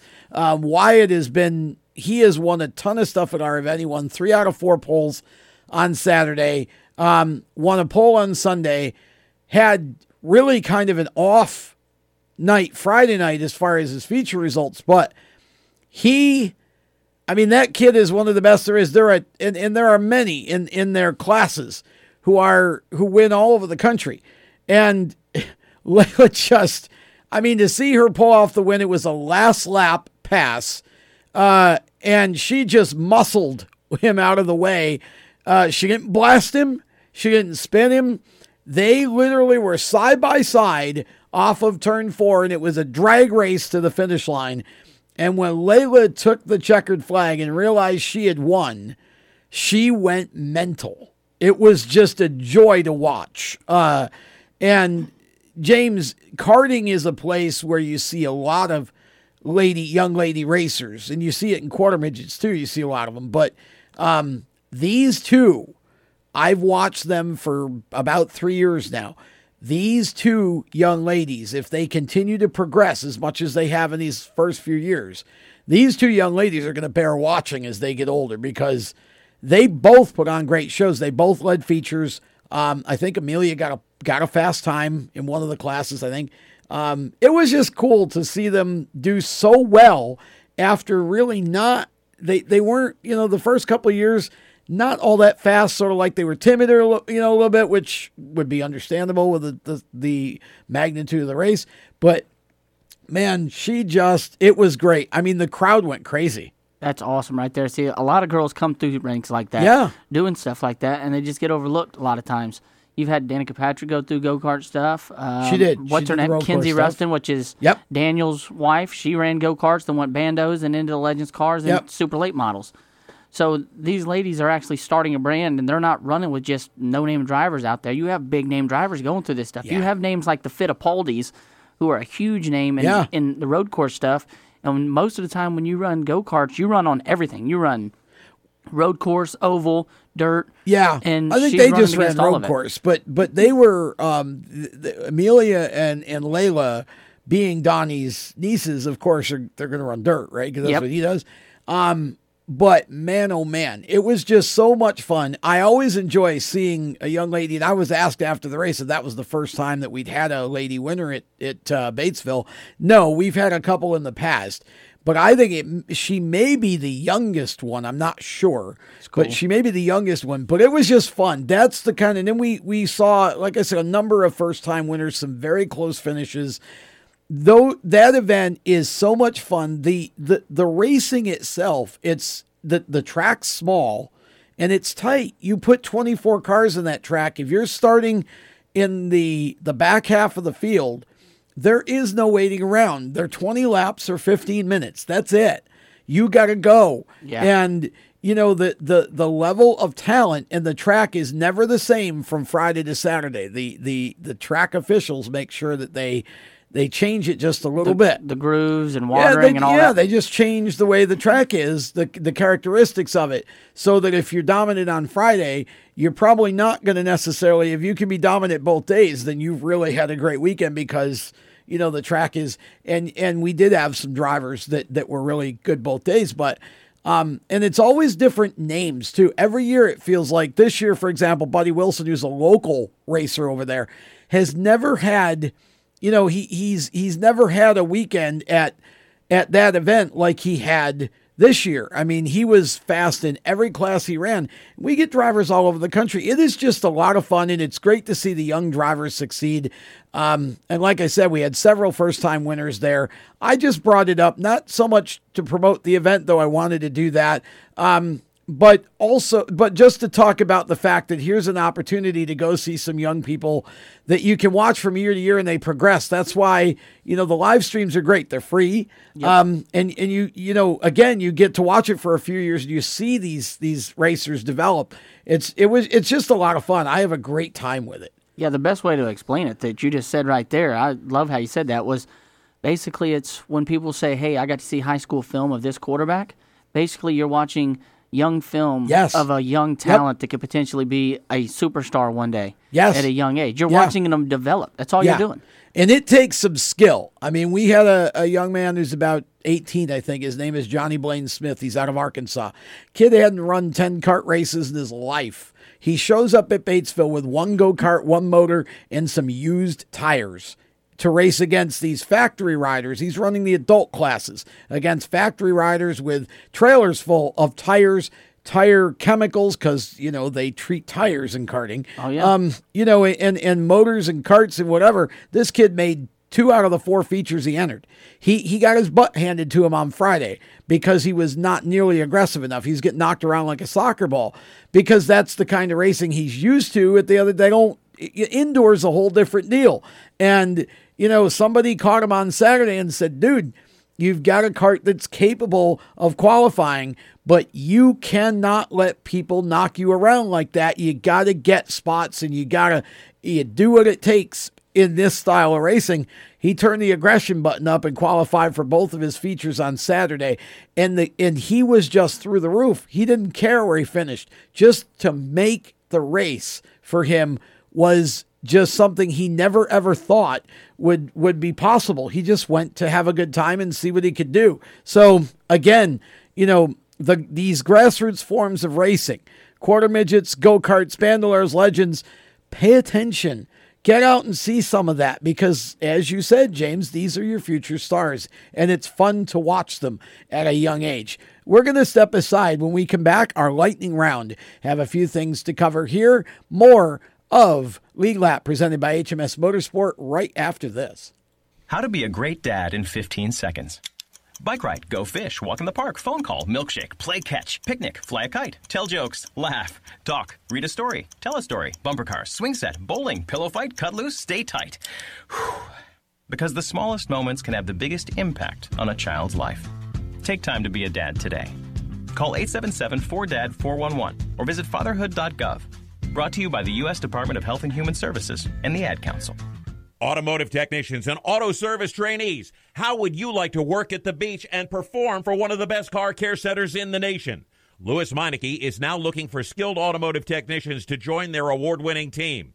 If you're a gearhead that knows his or her stuff, or a young up-and-comer that has the motivation and drive to succeed, then you need to make this call today. 302-827-2054. Lewis Meineke Car Care Center, located in beautiful Lewis, Delaware, offers a highly competitive compensation plan, great benefits, a flexible schedule, and did we mention that you're going to be working at the beach? Plus, there's a signing bonus for the right candidates. Technicians must be ASE certified and have a minimum of 6 years experience. Beginners advance at your own pace in one of several entry-level positions. But whatever you do, don't wait. These jobs will go fast. Call Tim at 302-827-2054. That's 302-827-2054.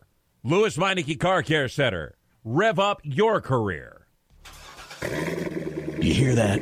That's the sound of America's only sports car. That's right. It's a Corvette. But not just any Corvette. It's your Corvette. It's that who cares if there's traffic part of your day. And this can be you when you come to Cooper Corvettes. With 60 years of Corvettes to choose from, there's always a Corvette in your budget. And they'll service any Corvette you bring in. Cooper Corvettes on Route 1 just north of Quantico and Triangle. Call, click, or visit coopercorvettes.com. HMS Motorsport is the leader in motorsport safety. HMS serves a majority of NASCAR, IndyCar, and IMSA WeatherTech teams, as well as countless SCCA and club-level racers and driving enthusiasts throughout North America. Their representatives are experts on making your track driving as safe as possible. You have family and friends who care about you, so don't settle for second when it comes to motorsport safety. Stop into HMS Motorsport, visit them on their website at hmsmotorsport.com, or send them a Facebook message and tell them the folks from Race Chaser Media sent you. How to deal with someone who says that's so gay. Outsmart them. This party is like so gay. Totally. Excuse me, but did you ladies know the word gay used to mean happy or excited? Then it became a word used to describe gay people. Then somehow it came to mean dumb or stupid, which is how you just used it, which is not very nice. Ew, that guy is on the football team and super smart, and he totally hates us now. Totally. When you say that's so gay, do you realize what you say? Knock it off. Learn more at thinkbeforeyouspeak.com.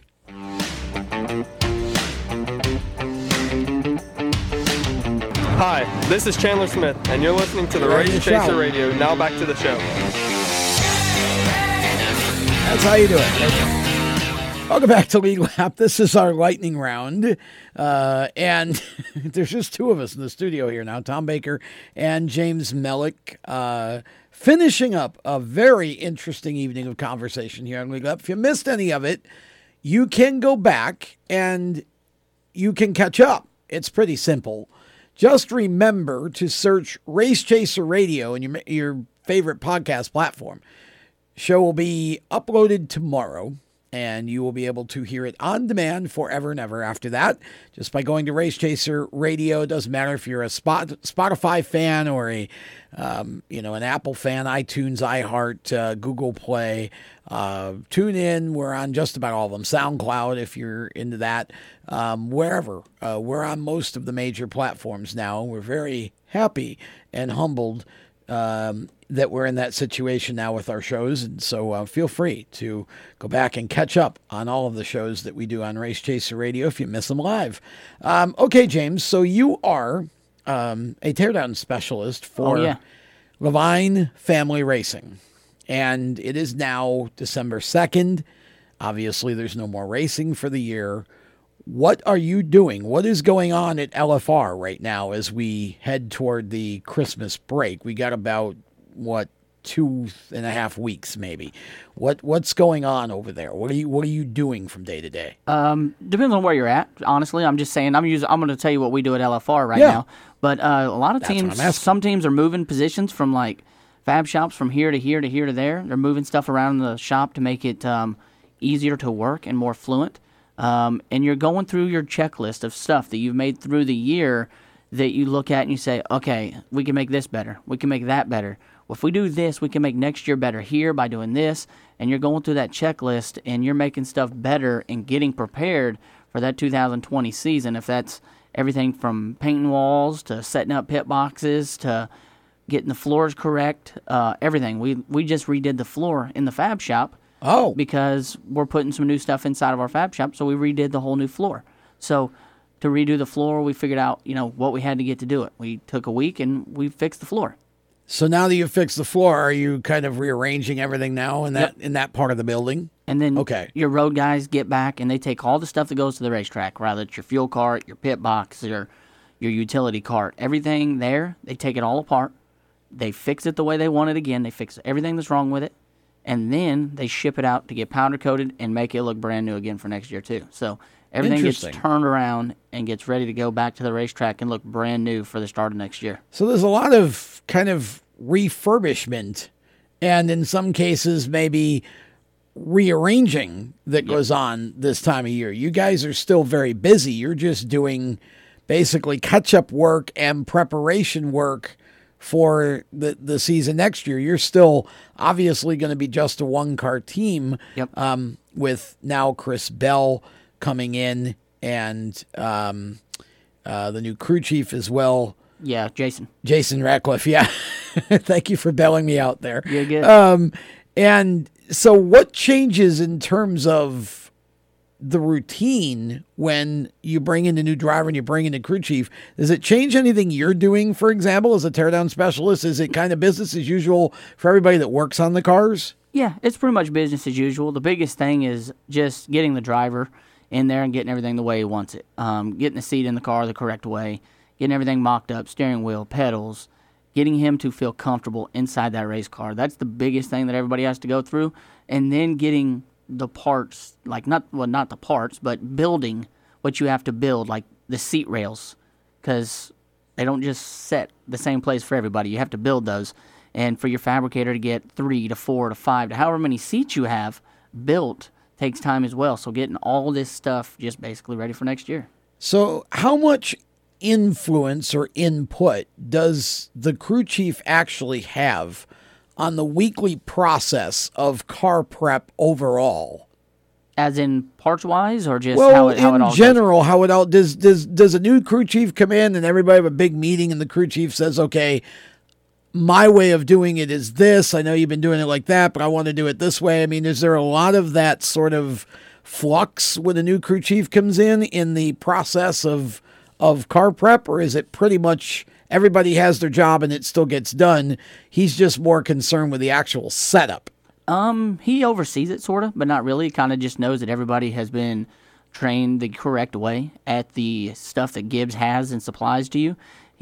You've seen the correct way to put it together, take it apart, and do all that. So he trusts that everything's done correctly, and you just build it, ship it up front to the guys up front, and then he hands the setup sheets and all that stuff to those guys, and you get a tentative setup sheet in the back to get it close for the guys who do assembly.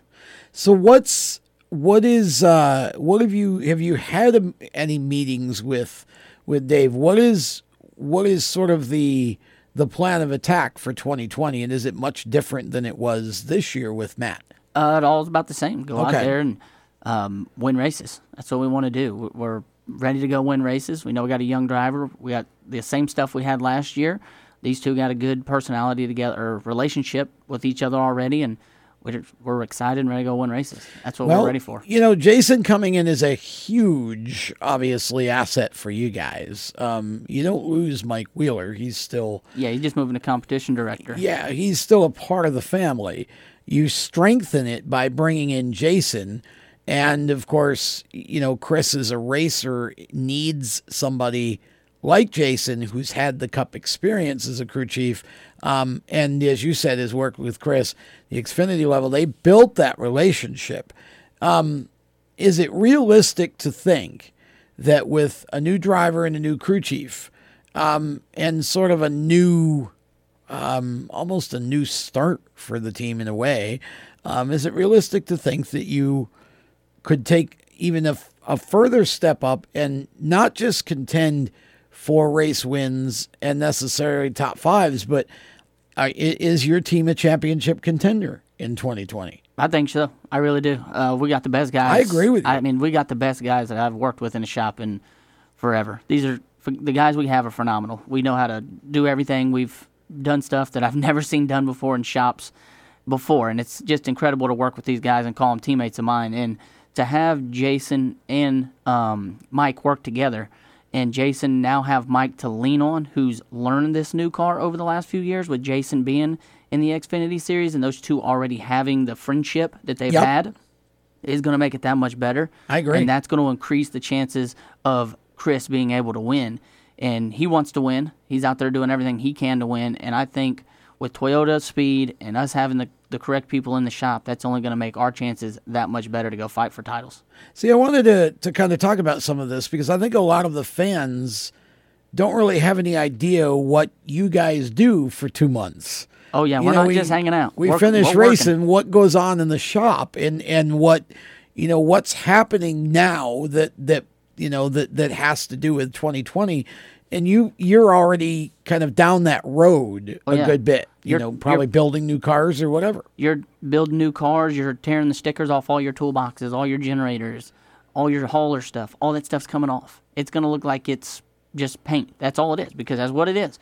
And then all of a sudden, all this stuff starts coming in. You get new decals, and everything just looks new and wraps, fresh. new graphics. And you're figuring out the new clothes the guys are going to wear to the racetrack, the new clothes you're going to wear in the shop. You're learning and you're figuring out what's going to make your team look good and do everything you can. Yeah, how does that work for you guys? See, I've always wondered about that at the NASCAR level, because obviously there are teams that have multitude of different sponsors from week to week, so everybody's always wearing different stuff. How does somebody on the team, is it their job to come to all you guys and go, okay, what size are you? How's that?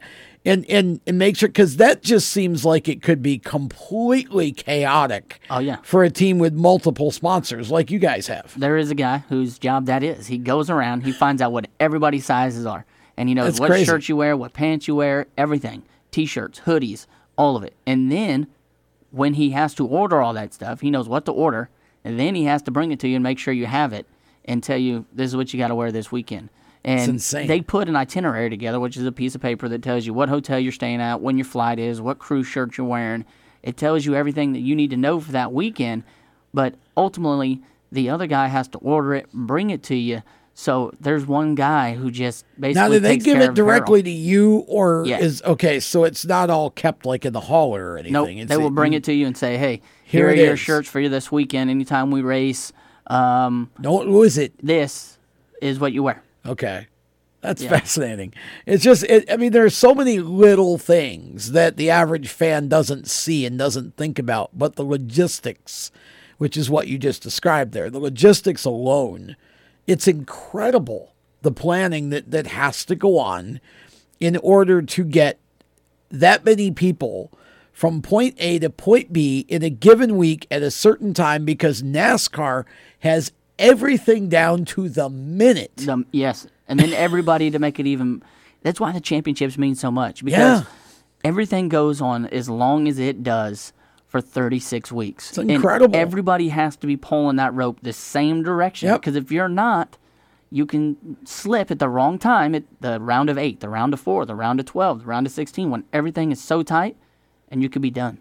But that's why when you hear of, like, we had issues obviously toward the end of the season here with a couple of the teams of the haulers.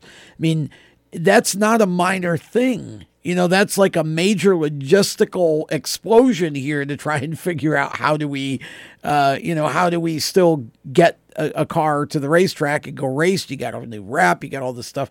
So pretty amazing what it takes. But it is spectacular to be a part of. It really is. I'm sure it during is. the season and even during the off season, to see everything just come back the way it is, to be looking brand new to start the next year. It's awesome. Yeah, it really is. It's a lot like a clockwork dance. It's a pretty amazing thing that has to happen, and a lot of moving parts that have to all come together just the right way in the right field of time. Okay, so we are about done for this episode of Lead Lap, and want to thank all of our sponsors, of course, mycomputercareer.edu, strutmasters.com, and also HMS Motorsport, the leaders in motorsport safety.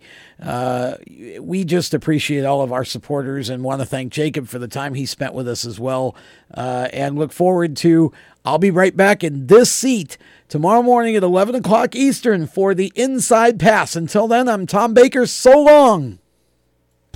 You've been listening to Lead Lap Radio, powered by HMS Motorsport, the leaders in motorsport safety. You can find them on the web at hmsmotorsport.com. Lead Lap Radio is a Race Chaser Media production. For more exciting and passionate motorsport content, follow Race Chaser Media on Facebook, Instagram, Twitter, and YouTube, and visit racechasermedia.com.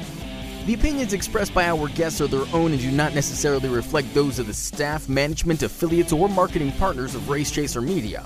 No part of this show may be reproduced in any manner without the expressed written consent of Race Chaser Media. Thank you for listening.